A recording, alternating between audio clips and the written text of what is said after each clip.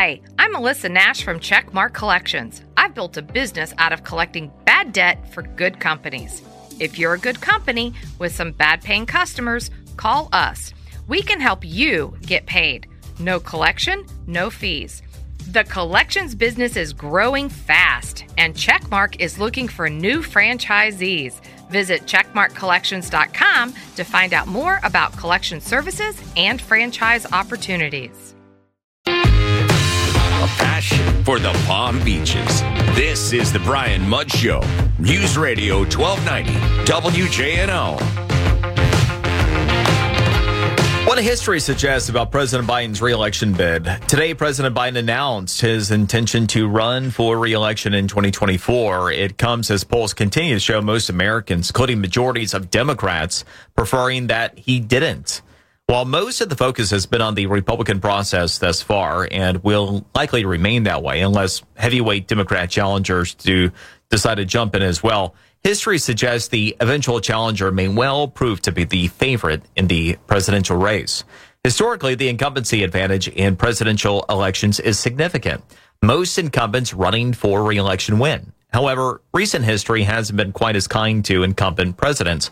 Of the 7 presidents preceding Biden, 3, Jimmy Carter, George H.W. Bush, and Donald Trump, failed to win their re-election bids. This suggests the historical presidential incumbency advantage may not mean as much as it once did.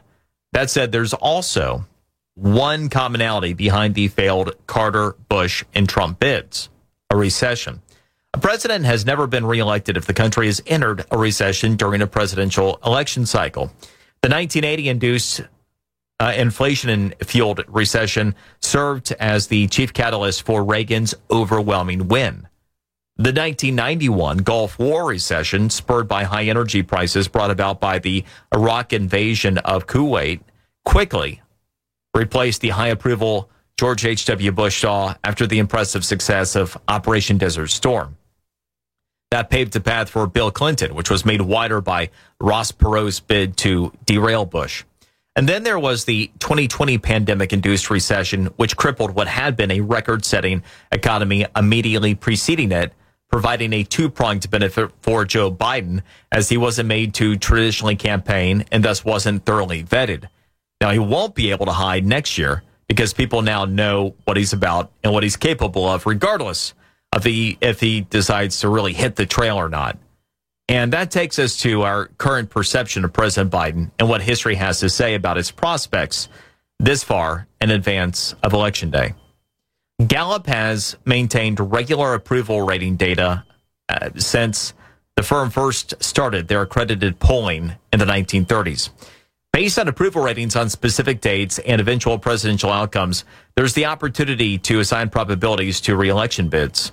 Gallup's current approval rating for President Biden stands at just 40%. With just over 18 months away from Election Day, that projects to a 49% probability of Joe Biden winning re-election. The lowest approval rating a president has had at this point in the cycle, who has gone on to win re-election, was Ronald Reagan at 41% in 1983.